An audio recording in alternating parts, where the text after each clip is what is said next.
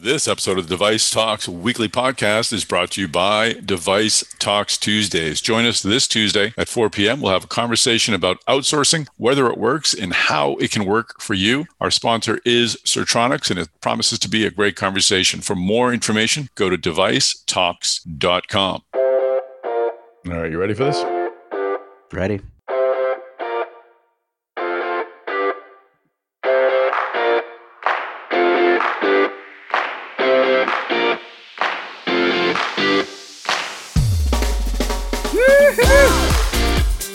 Hey, this is Tom Salemi. Welcome back to the Device Talks weekly podcast. Welcome to the podcast. If this is your first time listening, great to have you here. We have a great episode coming up. A little later in the show, I'm going to speak with Mike Coyle, the CEO of iRhythm. iRhythm has made some news recently, and Mike came aboard as CEO earlier this year. We talked about that transition. We talked about how iRhythm is handling some recent challenges in reimbursement. It's a really great conversation. Before that, we're going to introduce something new. I'm just going to say that. We'll introduce it later in the program, but I know you'll enjoy it, and it's a great addition to the Device Talks universe. But now, without any further delay, it's time to bring in my podcast partner, Chris Newmarker, Executive Editor of Life Sciences at Mass Device. Chris Newmarker. Chris, you're smoking like 2 cigarettes and drinking 3 cups of coffee. Chris, is it earnings week this week? Man, you are well, not the cigarettes. You know, I've been off cigarettes for 20 years, but it is earnings week.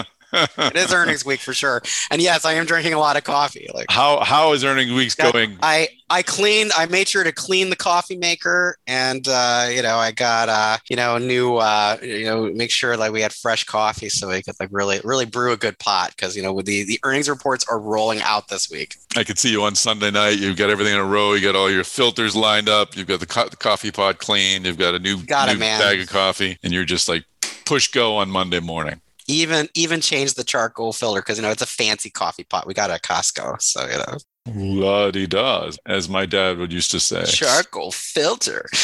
All right. We're going to hit upon the Newmarkers Newsmakers in a moment, but any takeaways from earnings, or is it still a little early in the earnings game to give us a report?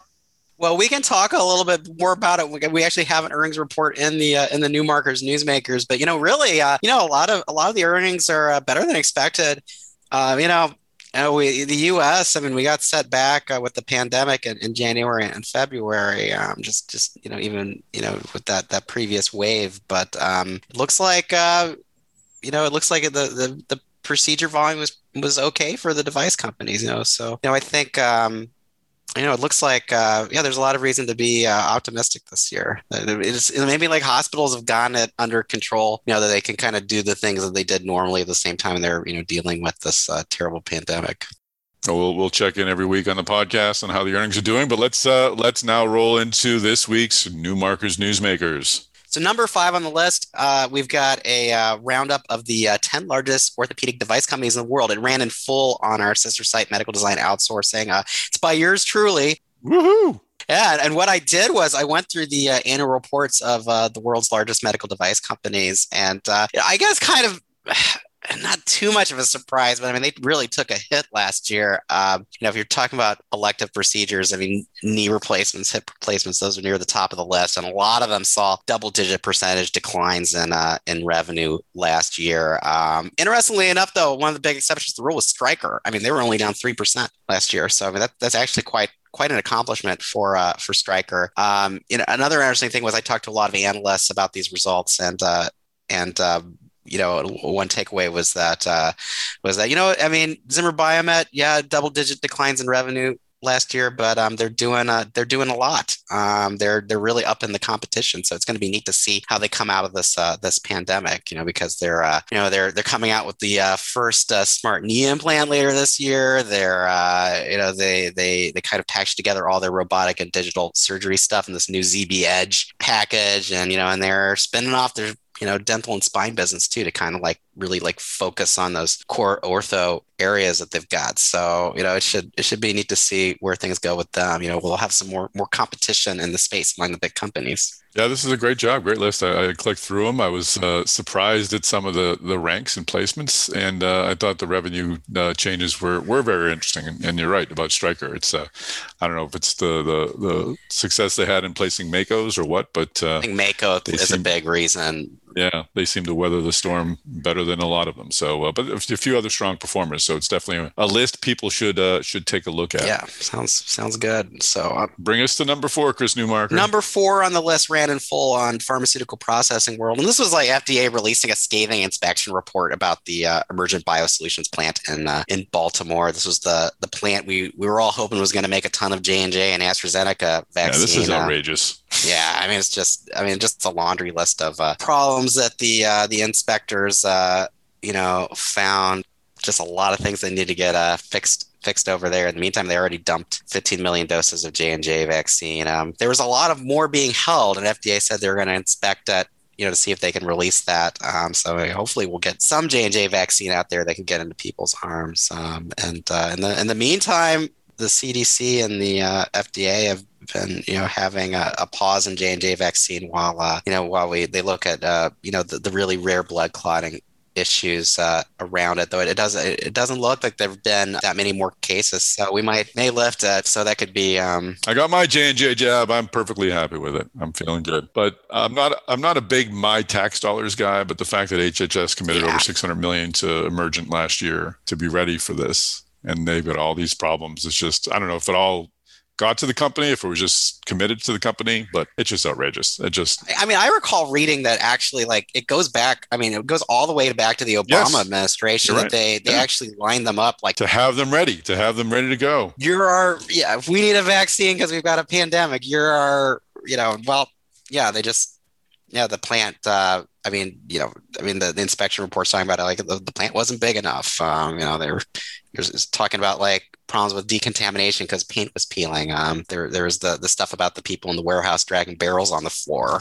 It's just, but I know J&J's, in charge of the manufacturing there now. So fingers crossed they can, get stuff righted over there. We can even up our vaccine supply even more. It's also an interesting contrast just to the calls for the relaxation of IP for these vaccines, with the notion that if you do that, they can be made everywhere and made quickly. I don't know where I stand on whether they should be relaxed or not, but this just demonstrates that you just can't make these things anywhere. These need to be really well-regulated facilities. And the shame is that the site visit wasn't done to this company before we committed more money to their efforts. So I don't think we should have the start of a homebrew vaccine industry. Yeah, that's a great craft vaccines. Yes. Like it's Kraft, like the guy with the punk rock T-shirt, and the blue jeans made it for me in his basement. It's great. It's good stuff. Yeah, they could have cool names and really cool packaging. So that might be something. That's great. Yeah, I like that. Yeah, sounds good. We should. It's the new startup space. Chris, before we get into number 3, I wanted to we're gonna introduce a spin out from the Device Talks Weekly Podcast. Chris, we have a spin out. Oh wow. Yeah. You're spinning it out. All right. Wow. We've had one guests who have been popular enough that they warranted their own show. So we're going to. Do you have a branded spinner for the Device Talks Weekly spinoff? If people go to devicetalks.com/tacky merch, they can find their Device Talks spinner. That's great. Tacky merch. Yes. Tacky merch. Yes. I'll tell you what, here's what we're going to do. After we play our break music, you're going to hear the very beginning of our new podcast. You're going to hear the introduction, and you're going to hear a part of the first interview. To hear the rest of the interview, you'll have to go over to Device Talks and find the new podcast, or you'll be able to find it on all of the podcast platforms where you find Device Talks. So let's go. Hey everyone, this is Tom Salemi of Device Talks. Welcome to our newest member of the Device Talks podcast family. It's called Medtronic Talks. Our constant search to find new ways to bring you insights in the medtech industry led us to the fine folks at Medtronic. They've agreed to make their senior leaders available to us and to you. In each episode, we'll discuss the opportunities and challenges facing one of medtech's clear leaders, so you'll have an inside view on what makes Medtronic go. We'll ask the questions, Medtronic will provide the answers, and our great network of sponsors makes it all possible. So sit back, hop on a treadmill, take the dog for a walk, whatever you do when you listen to a great podcast, and let's listen to how Medtronic is getting the job done. Let's go. Thanks again for joining us on the Medtronic Talks podcast. Today, we'll focus on Medtronic's respiratory interventions business. This is a discussion brought to you by Propel. Our first guests of this Medtronic's Talk podcast are Ariel McTavish. Ariel is the president of respiratory interventions at Medtronic, and Dr. John DeChapel. He is Vice President and Chief Medical Officer for the Americas at Medtronic. A year ago, Ariel and John were among those leading Medtronic's internal and external responses to the rising COVID-19 pandemic. In this interview, we'll hear what they saw, but more important, what they did to help Medtronic answer the call for ventilators and other critical needs. But first, we'll talk with Chuck Serran. He is Vice President of Industry Marketing for MedTech and Life Sciences at Propel, a maker of a cloud-based tool to manage product development. Chuck, please tell us more about Propel and what it offers. Propel is a product success platform that really enables companies to build better, safer, and more effective products and bring those products to market faster. We really do this from concept to customer and cover the entire product lifecycle. And also, we're uniquely a QMS, a PLM, and a PIM, or commercialization solution, all on one platform. So we eliminate what's commonly three disparate systems and eliminate those huge gaps in data leakage and connect these systems, people, processes to reduce the cost of quality. We also enable you to design, make, market, and sell and service your products. So being natively built on Salesforce, we really unify that product quality, service, and customer records for true enterprise collaboration into the sales and service clouds. And then rest assured, being built on the Salesforce platform, we also give you all that security, scalability, analytics, and reporting in a very highly extensible to your processes. All right, we'll hear more from Chuck Serran and Propel a little later in the podcast. Now, let's hear from Ariel McTavish and John DeChapel, our first guests on Medtronic Talks. Don DeChapel and Ariel McTavish, welcome to Medtronic Talks. Thanks, it's great to be here.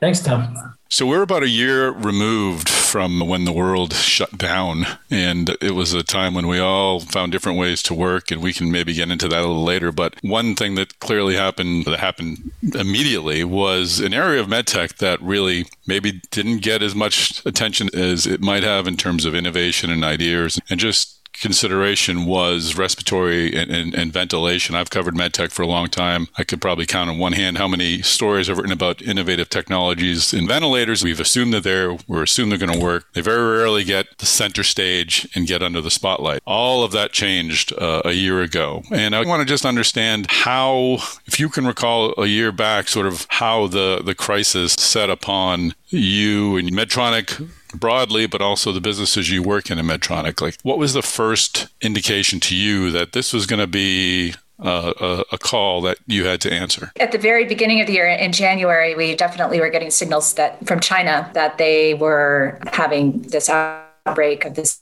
disease, and it required ventilators in the ICU, and that there was an inordinate demand and clinical need there. So the initial phase of it for us was really diverting all of our allocation of ventilators from the normal global customers to China for clinical reasons, and really explaining to all of our existing customers and deals that we needed to allocate the ventilators there. But at that moment, I don't think any of us saw certainly the expansion of that beyond China, which was to come in the coming months. And then, of course, subsequently to that, as the pandemic continued to spread around the globe, we ended up with similar kinds of demands coming from customers all over the world that needed ventilators right away. There was also, like you said, there wasn't so much of an understanding of ventilation. There was a lot of confusion between a respirator and a ventilator, for example. There was definitely a lot of misunderstanding of quantities and what was really required and what degree the crisis would be. So we were working through all of that in, say, the March, April timeframe. And then for our business in particular, it was really in March when not only did we have the shutdown of our facilities and the lockdown of staying home, but right at that same moment, we started to do daily calls with the ventilator technical team combined with our executive leadership team to address these daily kinds of requests and communication that was out there. So yes, reflecting back a year, it was a very intense moment in that March, April timeframe for sure. And John, I want to get to you in a moment just to talk more about Medtronic, but Ariel, I'm just curious, was it clear early on that this is going to require some extraordinary actions, or did you have any sense of how big the wave was that was coming? We definitely knew extraordinary action would be required, and we were just, I think, trying to do what we could do. And we very soon centered on the fact that serving as many patients as possible, getting as many ventilators out to patients that needed it was our call to action. And that served us well. We could only do what we could do. We knew there was no way we would be able to serve all the demand as a single company. And that really informed a lot of the work we did. We scaled as rapidly as possible internally with our own manufacturing facilities, but we also worked with partners to try to expand different areas by sharing our ventilation IP, allowing others to manufacture it, giving good advice to others to try to ramp that up, and bringing vents out of service. So we definitely knew it was extraordinary times that we needed to deliver.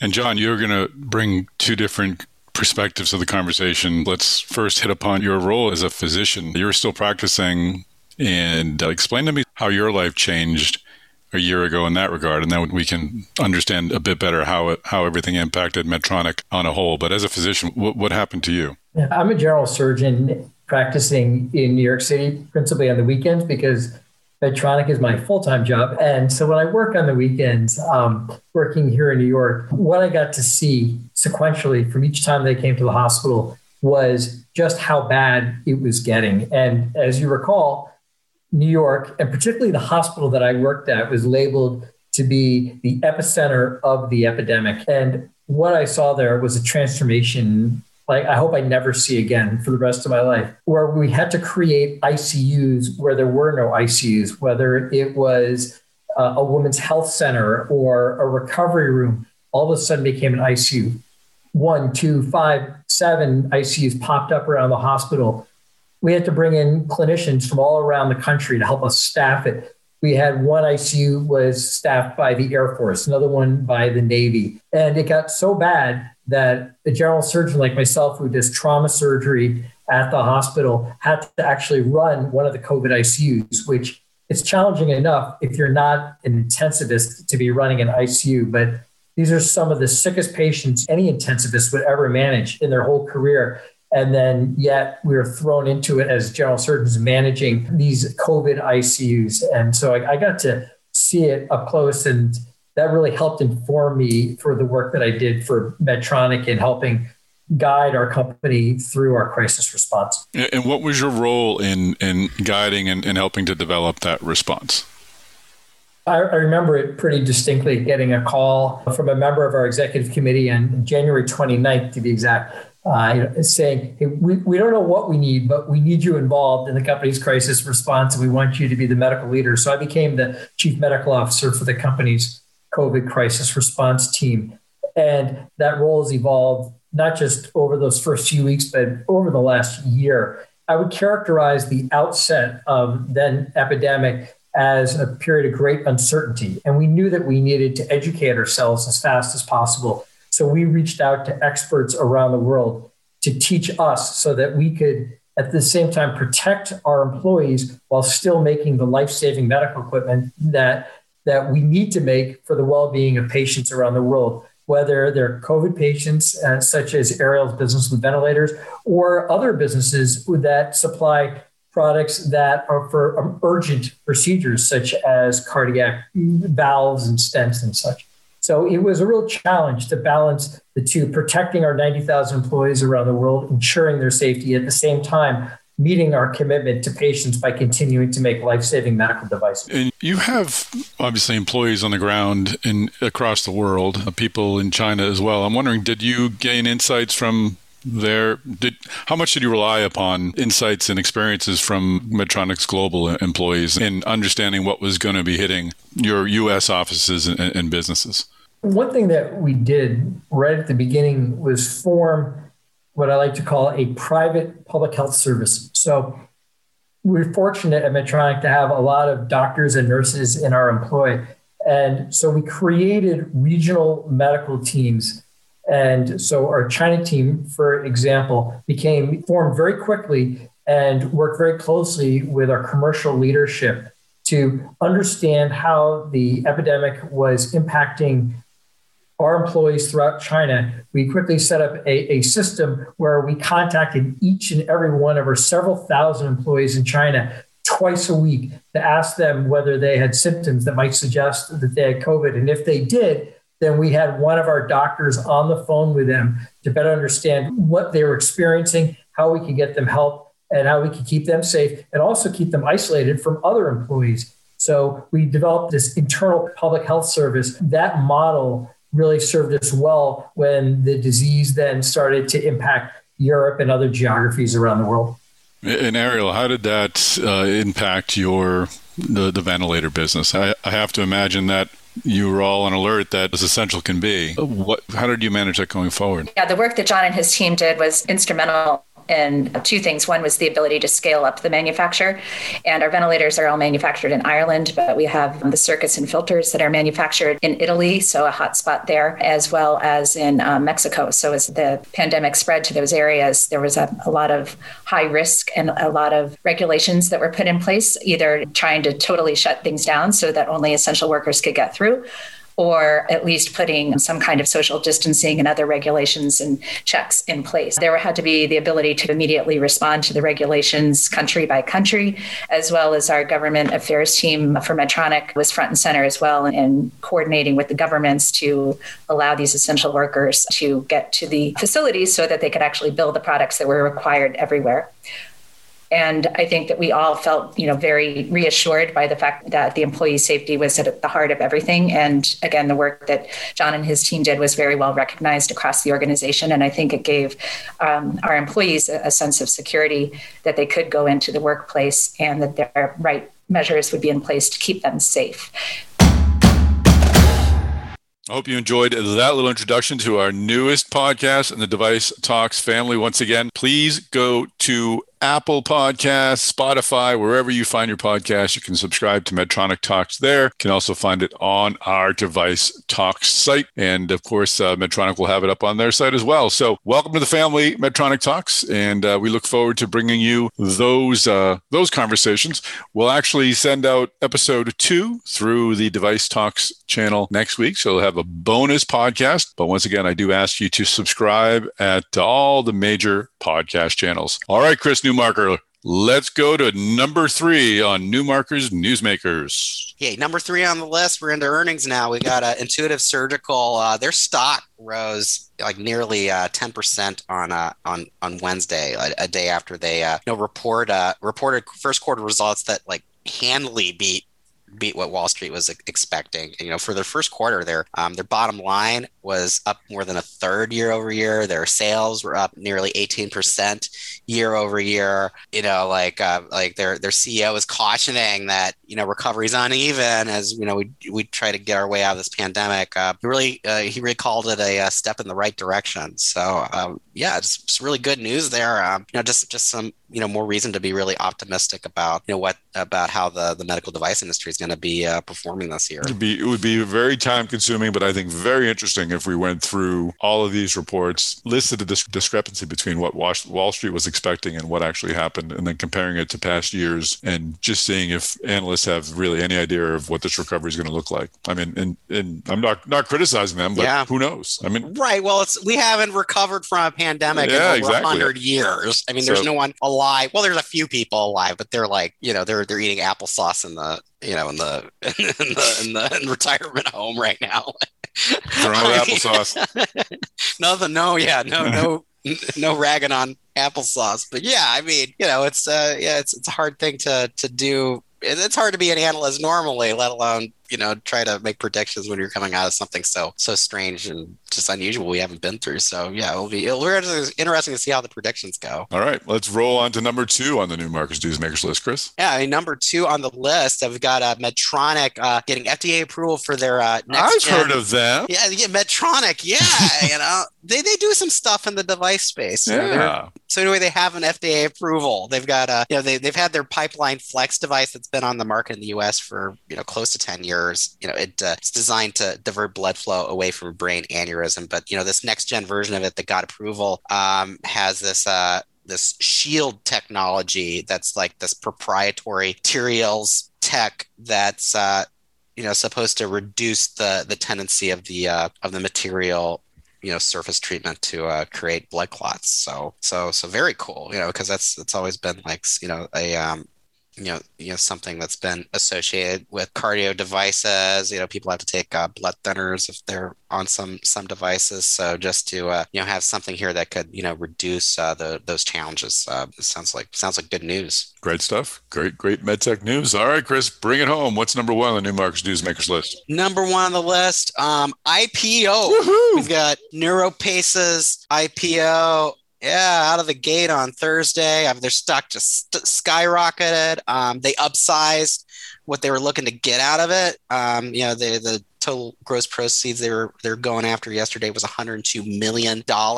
And this is a Neurostim. It's touted their RNS system is touted as the world's only closed loop brain responsive neurostimulation system designed to prevent epileptic seizures at their source. Oh, that's great. And this, I'll be honest, Chris, I think NeuroPace probably is my first medtech crush. Like when I started covering the sector, and you heard of a device, and it made you go, "That's so cool." I think NeuroPace's ability to not only sense but also treat epileptic seizures. I mean, this is just classic. Yeah. I mean, there's a condition that's really detrimental to people's lives, and you're creating a device to help them. It's like that was the first time one of the first times I really became enamored and excited about the sector, that the fact that we're using technology for this, and this was during the late 90s. So to everyone else, technology was ordering more cat food online or wherever the hell it was back then, or Amazon was coming around. And this was technology being used for the right reason. Coolcatphotos.com, Exactly. And you're like, wait, they're like bringing electricity to the brain to treat epilepsy. That's cool. It's really cool. Coolcatphotos.com probably went public in 1999 and was able to stage an IPO at 3 months after its founding. So as we can see, NeuroPace and MedTech takes a little longer, but the work they do is fantastic. And great list, Chris. And congratulations in all seriousness to the folks at NeuroPace. I know Frank Fisher's not CEO anymore, but Mike Fave is, and he's great. And it's a great company, and really happy that they found their way onto the public markets, and look forward to more exciting product news from them in the future. All right, well, now let's hear from Mike Coyle, the CEO of iRhythm. Well, Mike Coyle, welcome to the podcast. Thank you very much. Great to be here. Great to hear iRhythm's story. You've got a lot of news to discuss, and we'll get into that in a little bit. And I really do want to learn a lot more about your offerings going forward. But we always start these conversations with learning a little bit about the guest. How did you find your way, Mike, into the medtech industry? Well, I'm an engineer by training. Oh. I kind of graduated as a chemical engineer and actually started life with a pharmaceutical company, Eli Lilly, doing development of manufacturing processes for them. And by a strange happenstance, I was invited to go work with their toxicology division to do instrumentation of animal models to look at real-time cardiovascular effects of drugs. And as a result, kind of fell in love with medtech even before it was medtech. So now I wound up coming back into their medical device division, and I've really spent the last 25, 30 years in cardiovascular devices. How did you then find your way into to Medtronic? So actually, as I mentioned, I have really been in the cardiovascular device side of the business for a long time, first with Eli Lilly. And then I actually went to St. Jude Medical when it was just a $200 million company and a heart valve company. And of course, was involved with a lot of the acquisition work that got them into cardiac rhythm and atrial fibrillation and other areas. Wound up running two of their businesses, one in AF management. The other one was their cardiac rhythm business, pacemakers, implantable defibrillators, cardiac resynchronization devices. And wound up taking a little bit of a leave of absence in the late 2007-8 kind of time frame, and then tried some private equity, but I found it not quite as operationally exciting as what I was used to. So went to Medtronic when they put together their cardiovascular device businesses, and I ran that essentially $11 billion business for them over about an 11-year period. That's right. That's right. I have right here in my notes about St. Jude. I missed that. I didn't realize though about the private equity little hiatus there. So yeah, I would think it's a different, more of a moving of numbers and dollars and less of rolling your sleeves up and getting things done. Yeah, couldn't get rid of the engineer in me, so I'm gonna have to just embrace it. Had you always had eyes and desire to be a CEO? Was that part of your long-term plan? Sure, I had always had as a sort of a long-term objective the opportunity to actually lead a fully integrated business that had its own P&L and was publicly traded. So obviously had a good opportunity across both St. Jude and Medtronic to run fully integrated businesses. Mm-hmm. But this is my first opportunity to actually be a public company CEO. And how did that come about? And what was it about the iRhythm opportunity that was appealing? Well, it's interesting. I have, as I said, spent most of my life doing therapeutic devices in cardiovascular. And of course, all of that begins with the appropriate identification of a patient who needs to be treated. That's right. And I've always felt that, Holter technology, event recorder technology was, 30, 40, 50-year-old technology and was due to be disrupted. And so I've been watching iRhythm from afar, mostly because I was really intrigued with their application of machine learned to deep learned algorithms to the application of doing electrocardiogram analysis. And, when the opportunity came that, Kevin King, who had built up the company, was going to be leaving, it seemed retiring. It seemed like a really good opportunity for me to come into a business that I saw as having multiple growth vectors, continued, sort of penetration of the Holter monitor market here in the United States. Mm-hmm. Absolute green field for growth of this technology outside the United States. And one of the more exciting things to me is there's right now we principally focus on symptomatic arrhythmia patients, but there is a huge opportunity, especially in the identification of atrial fibrillation in asymptomatic patients, that I think the iRhythm technology is particularly well suited to. So those are all kind of growth vectors that I'm interested in building on. And I actually think the core technology the company has in advanced AI applications to biometrics can be applied to a lot of areas beyond simply the analysis of electrocardiograms for arrhythmias into things like sleep apnea or heart failure. And over time, it'd be great to take the company in those directions. Tell us a bit about how the device works and what it does. Quick rundown for our listeners. Sure. So the technology is a patch technology that basically is worn by the patient for 14 days. Mm-hmm. It continuously records the electrocardiogram signal, and and of course the key is you got to be able to shower and do your normal life with it on, which is the benefit of the Zio technology.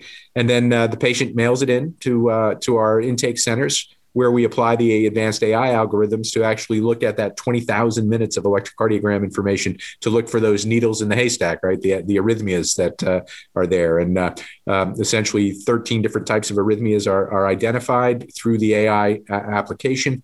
They are confirmed by a very large team of certified cardiac technicians we have here on staff.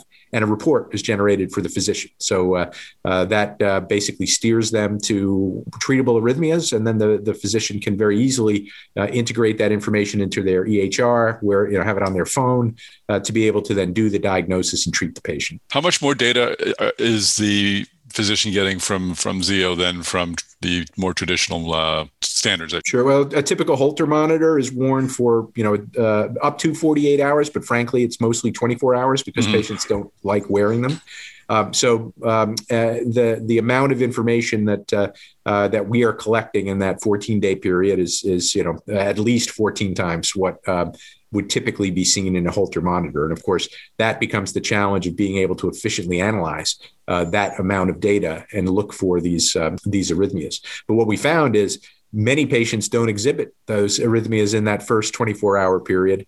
And that oftentimes they have multiple arrhythmias that actually show up over the course of that time period. So mm-hmm. The typical patient, who gets a Holter will only have about a 24% yield on correct diagnosis in that first 24 hours. Whereas when you wear it 14 days in a Zio system and you overlay our advanced AI technologies, about 97% of the patients will have a confirmed diagnosis of either an existing arrhythmia or confirm that the symptoms they're feeling are not caused by heart conditions. I wonder how you viewed iRhythm when you were at Medtronic, as a complement or as not a competitor, but how did their offerings and their service fit into what you were doing there? And I wonder if there are any surprises on the technology when you moved over to iRhythm. What did you learn that perhaps you didn't see when you were at another company looking from the outside? Sure. Well, I think, the most important thing is, everything starts for the cardiac rhythm businesses of a Medtronic or a Boston Scientific or an Abbott or even a J&J's, ablation business, identification of a patient who needs to be treated. Mm-hmm. And so looking for slow heart rates, looking for fast heart rates, looking for atrial fibrillation is important to being able to identify patients who then can get a pacemaker or an implantable defibrillator or an ablation procedure. So this is really the start of all of that. What I think is the most interesting thing about the technology, though, is that by actually looking carefully using AI techniques, there's a lot more information in the data that those companies already have in their pacemakers and ICDs that they could be looking for. And applications of this approach, I think, can be used in other parts of medicine. Interesting. So iRhythm has been one of the high-flying companies in digital health that went public in 2016.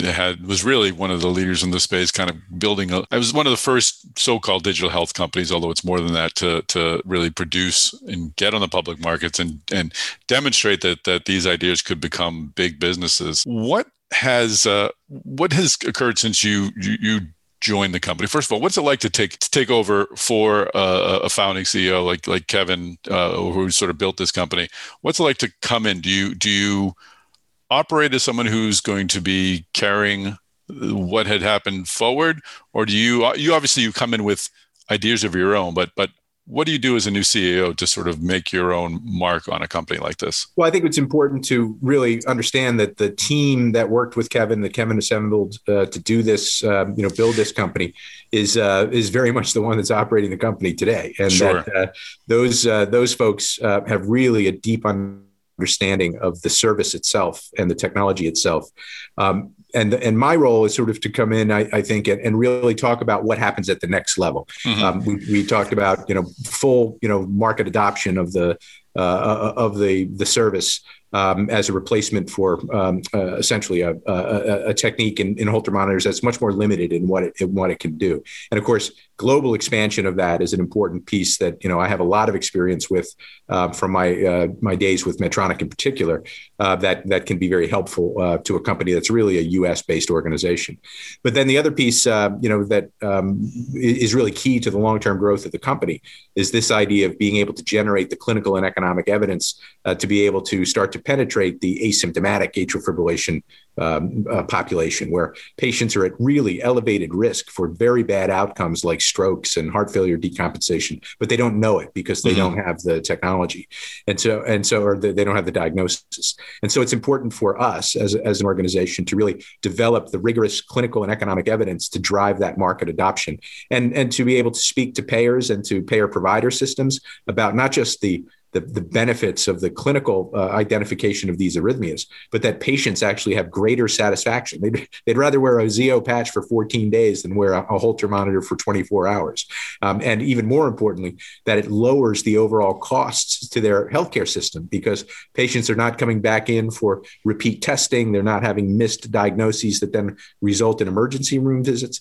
And working with the claims data of these patients, we're able to show that cost effectiveness. And that's something I have a lot of experience with from my days at Medtronic. So bringing those perspectives to a really high-performing team that already existed here is really what I'm supposed to be doing. Well, that's one of the challenges with the medical device industry, of course, is you can have all the greatest technology and the demand for a product, but so much of these companies' success and your success depends upon reimbursement, and you've been facing some strong headwinds there. Talk a little bit about the last couple of months. I mean, you came on board, and suddenly there was some changes to Medicare policy. Bring us up to speed on what has happened to the coverage of iRhythm, and I'd love to learn some of the maneuvers you're making to move forward. Sure. Well, first, it's important to recognize all of the dynamics we're really talking about here are occurring on the Medicare side of the business. Sure. So this is, about 25% of our total revenue is associated with Medicare applications of the Zio XT product. Mm-hmm. So we've had very stable performance in the commercial operation. So the private pay side of our business, who really have seen the benefits of the technology in terms of driving efficiency in their client hospitals in getting better outcomes for their patients. And so we've had very good sort of stable pricing, frankly above Medicare pricing in the commercial sector of our business for many years. Mm-hmm. What's new is that last year there was an approval of new permanent codes, CPT-1 codes, for this test, the 3 to 7 day and 7 to 14 day use of the Zio technology to identify arrhythmias. And with the establishment of those codes, the old temporary pricing went away. And when those codes were established as of January 1, new pricing had to be established. But it's interesting when you think about a monitor for 3 days versus one for 14 days, you get very different requirements, right? There are relatively simple approaches where you could use a patch with Holter software to actually generate a report for a 3-day test. Which obviously has much lower cost associated with it, but it has much lower information content in terms of the arrhythmias. Mm-hmm. But that same code is going to be applied to any technology, whether it's our advanced technology or something more simple. And so getting those codes established with single pricing has been challenging because obviously the MACs, the Medicare providers in the regions are looking at essentially trying to drive the most efficient cost structure they can for these tests. But it gets complicated by the fact that there's only one code and there are multiple technologies that can be brought to bear. Mm-hmm. So we saw the prevailing pricing of about $300 that had been in the Medicare system for many years drop down with the announcements a week and a half ago from Novitas to be down around $120 or $115, let's say, for that code. So that is challenging for us because it's actually below the cost that we have to process a 14-day electrocardiogram. And so we are working with Novitas, we're working with other MACs, and we're working with CMS to see if we can get the methodologies that are being applied here to be a little more clear about the costs and the benefits that we have with our system. So we've got work to do on our Medicare payments, but we're going to continue to service our customers while we work that through, even though it's below our cost, because we think long-term we can convince Medicare that it's in their best interest to actually have this service available. How hard-baked was the $300 amount in your business plan going forward, in your projections going forward? Were you counting on that being maintained, or were you anticipating that once these adjustments went through that there'd be a cut? And is the cut just larger than you thought it would be? Yeah, we thought we'd have stable pricing because mm-hmm. that pricing had actually been established back in 2012 when the functionality of the system was considerably less than what it is today. So we thought while there's, of course, always a look at pricing and pricing pressure, the enhanced functionality of the system, we thought actually justified a higher price. And in fact, that is what was presented to CMS last year in what's called the RUC AMA process, where they actually were ascribing a value in the low 400s for the service based on that enhanced functionality that we were talking about. So it is a bit of a surprise, a big surprise to see the pricing established as low as it was in the Novitas decision. But mm-hmm. as I said, we're going back to them with additional data. We're also pursuing the national pricing for these codes with CMS, and we've presented them in mid-March with some new methodologies that we think can be helpful in actually ascribing value to the advanced AI technology, which isn't valued in the approaches that are used down at the MACs. So if we are able to do that, we think we can get that pricing to be much more representative of our true costs to go in to provide the service, but then, allow us to actually get the overall cost benefits to the system by having it reasonably priced. How are you treating the fee-for-service Medicare patients going forward? I've seen some analysts say that you weren't going to service that population anymore, but then I saw you issued a statement saying you would. What are you doing there going forward? So basically, obviously, you can imagine the concern of having the established pricing be below our costs, that it's not exactly a long-term sustainable proposition to be able to service the Medicare patients at that cost level. That being said, we think we have plenty of time, given the strength of the financial position of the company, our strong balance sheet, and the fact that even though it will take time, we believe our data support a higher cost point or price point. So given the fact that most of our business is in the commercial and the client bill or payer provider direct payment parts of our model, and those are not directly impacted by the Medicare pricing. Mm-hmm. We think we have plenty of time to work through with our customer base, or with the reimbursement authorities, how to get reasonable pricing into the Medicare segment, and so we're going to continue to service them while we do that work in parallel. Is there a concern that the Medicare move is a sort of a leading indicator for private payers, that they may follow their example and do the same? Well, certainly, the private payers are going to be looking at that established pricing, and one of the reasons we were clear about it being below our cost was to make it clear that it's not a price point we can service permanently. Mm-hmm. In that if we can't get it addressed. But the nice thing we found about our interactions with the commercial payers is that they're very interested in the total cost to serve. What the total impact on their costs are of having a technology that maybe a little more expensive upfront than things like Holter monitors, but actually drives better utilization of resources by not having a bunch of repeat testing, not having a bunch of inappropriate hospitalizations for ER visits because diagnoses were missed, and so we find them very receptive to the data that we show about the high diagnostic yield that they get with the technology, mm-hmm. and how that results in not only better patient outcomes but lower overall costs to their system. How does having players like Boston Scientific moving into the sector, getting a real critical mass of other companies that are looking to provide this service, how does that affect your argument? I would imagine that if there's more people providing this service, then it's a validation of sorts. Obviously they're competitors for the same business, but there is a demonstration that there's a lot of value here if many companies going after it. How does the landscape sort of help your planning going forward? Well, I think it truly is validation of the importance of the segment, right? Yeah. I mean, I think a Boston Scientific has an interest not just in sort of the businesses of Preventice as they exist today, but in driving appropriate diagnosis of patients with things like atrial fibrillation and heart block, because they have therapeutic devices that actually will service those markets. So by actually getting a much more efficient identification of patients, they as I would view it, are counting on the fact that there'll be much more appropriate therapy for patients. So we view it as a huge validation of the opportunity in the segment, and why traditional Holter monitoring should be a much smaller part of the market than it has been historically. And obviously, we welcome others joining us in that messaging, because sure. Our biggest competitor here is the inertia of older Holter technology and not recognizing what's being left on the table from the patient's perspective by not using more advanced AI-enabled approaches. Well, that's a great point. I mean, just looking forward, is this a situation that you grow yourself out of by just getting to more and more patients and letting them know that this technology is there? And how do you do that? I mean, just this conversation for me, it leaves it a no-brainer as to how, if I ever had to deal with this issue, which product I would want to use. I'd obviously want to use yours. Yeah.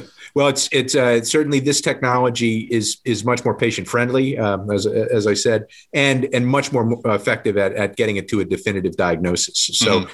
I do think that is something that we're going to continue to sort of focus on and validate. And it's interesting, when we did the announcement a week and a half ago of the Novitas rate and its impact on our business, we also pre-announced our Q1 sort of unit performance benefits, and actually saw a 9% growth in Q1 over Q4 of utilization of the service. So there is tremendous physician and patient interest in the technology, and we're still 20% ish penetrated into the U.S. arrhythmia detection market. So there's plenty of growth. It's really just a question of making sure we get appropriate payment for the technology. And how do you pursue the asymptomatic market? I mean, if someone's asymptomatic, they don't know they have this issue. I mean, this isn't something that they'd wear on an Apple Watch or something and they're just tracking all the time, is it? I mean, how do you approach that market? So there's a very well-established approach to looking at clinical parameters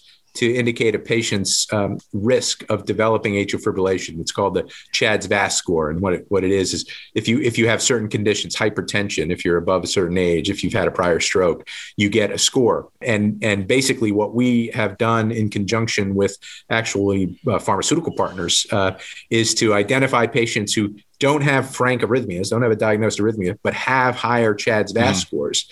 And then prophylactically use the screening technology of the Zio XT service to see if they actually had an atrial fibrillation events.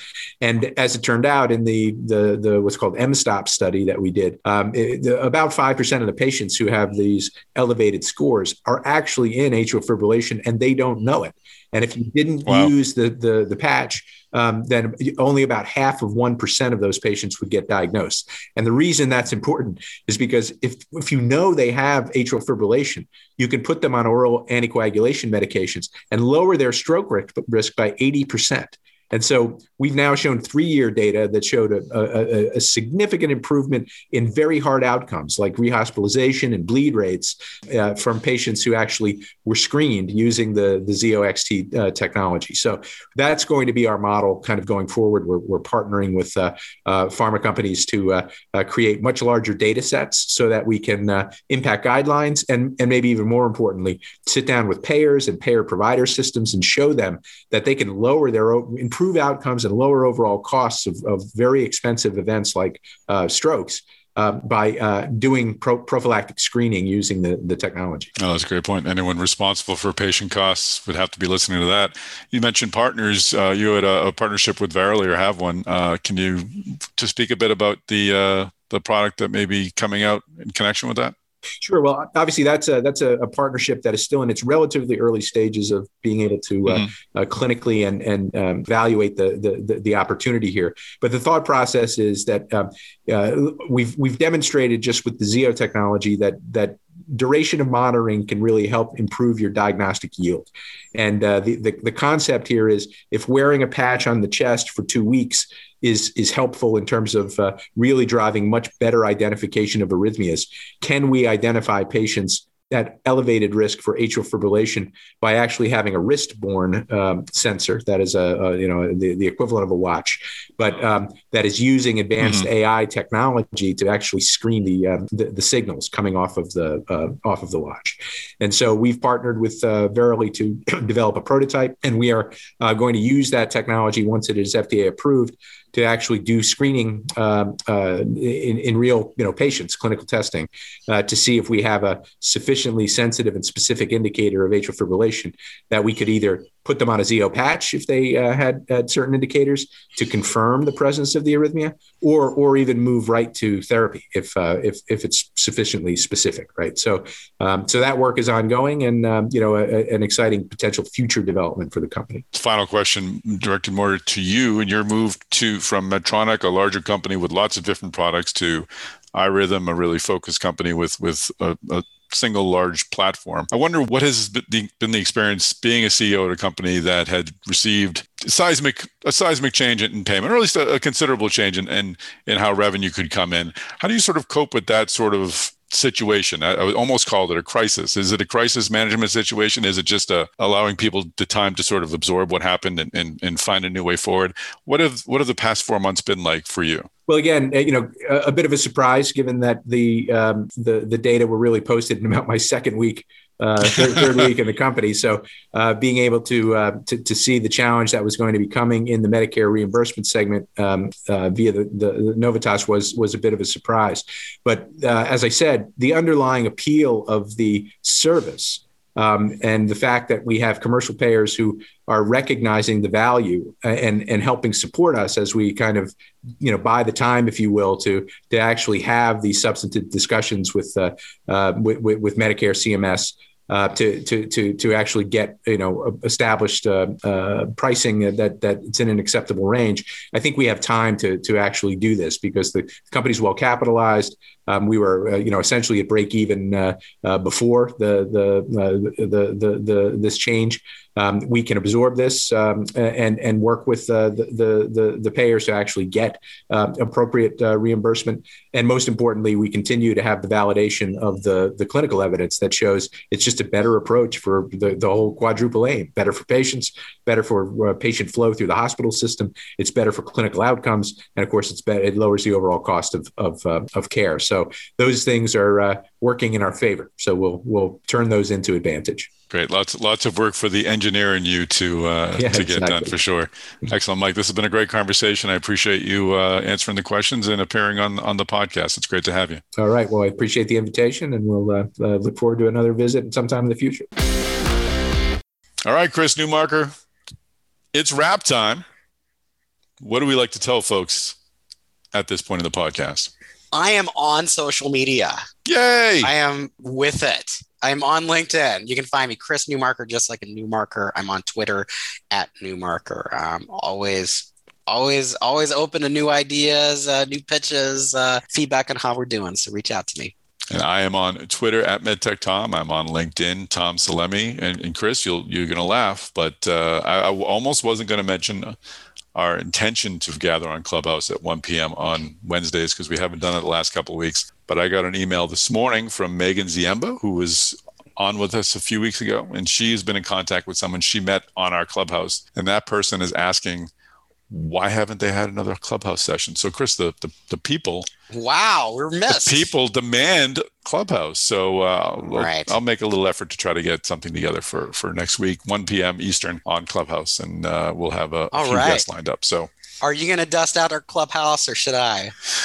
We've got we'll get the Robot Report guys to send one of their robot Roombas there, and maybe they can clean it up. Oh, I love it. That sounds great. Yeah, clean Clubhouse. Get it all done. Tidy, great. Tidy. So yes, so we'll clean out that Clubhouse, and we'll try to get folks virtually together again. Get that set of Magic Treehouse books, like set in order, because it'll be good. Sounds great. Times. Yeah. All right, Chris Newmarker, great job today. Thank you, folks, for joining us on this podcast. Please do subscribe to this podcast, and please do subscribe to the Medtronic Talks podcast. As I mentioned earlier, we will be releasing the first two episodes are available on SoundCloud. I'll send out the second episode through Device Talks next week, so you'll have a little bit of extra podcast fun. You can listen to that as well. But the best way to keep tabs on what's going on with Medtronic Talks is to subscribe. So subscribe to Medtronic Talks on all of your podcast players. And of course, I know you've already subscribed to Device Talks Weekly, but if you've let that one slip, please do subscribe to that also. And in the case of both podcasts, please share it. Tell your friends and colleagues, and connect to Chris and I. Follow, subscribe. There it is. That's right. There we go, man. We have to get a T-shirt with that saying. Follow, on devicetalks.com/tacky merch. So we'll get a T-shirt going. I think we got something going on. Get the spinners, get the T-shirts. No homebrew vaccine kits. Not doing it. Nope. I think that might require some regulation, and I don't want to get involved with that. Do not want to get involved with the federal court system. Let's stay away from that. Yeah. Stay away from that. All right. All right, folks. Tune in next week. We'll have another great episode of the Device Talk Weekly Podcast waiting for you. Hey, take care and get vaccinated soon.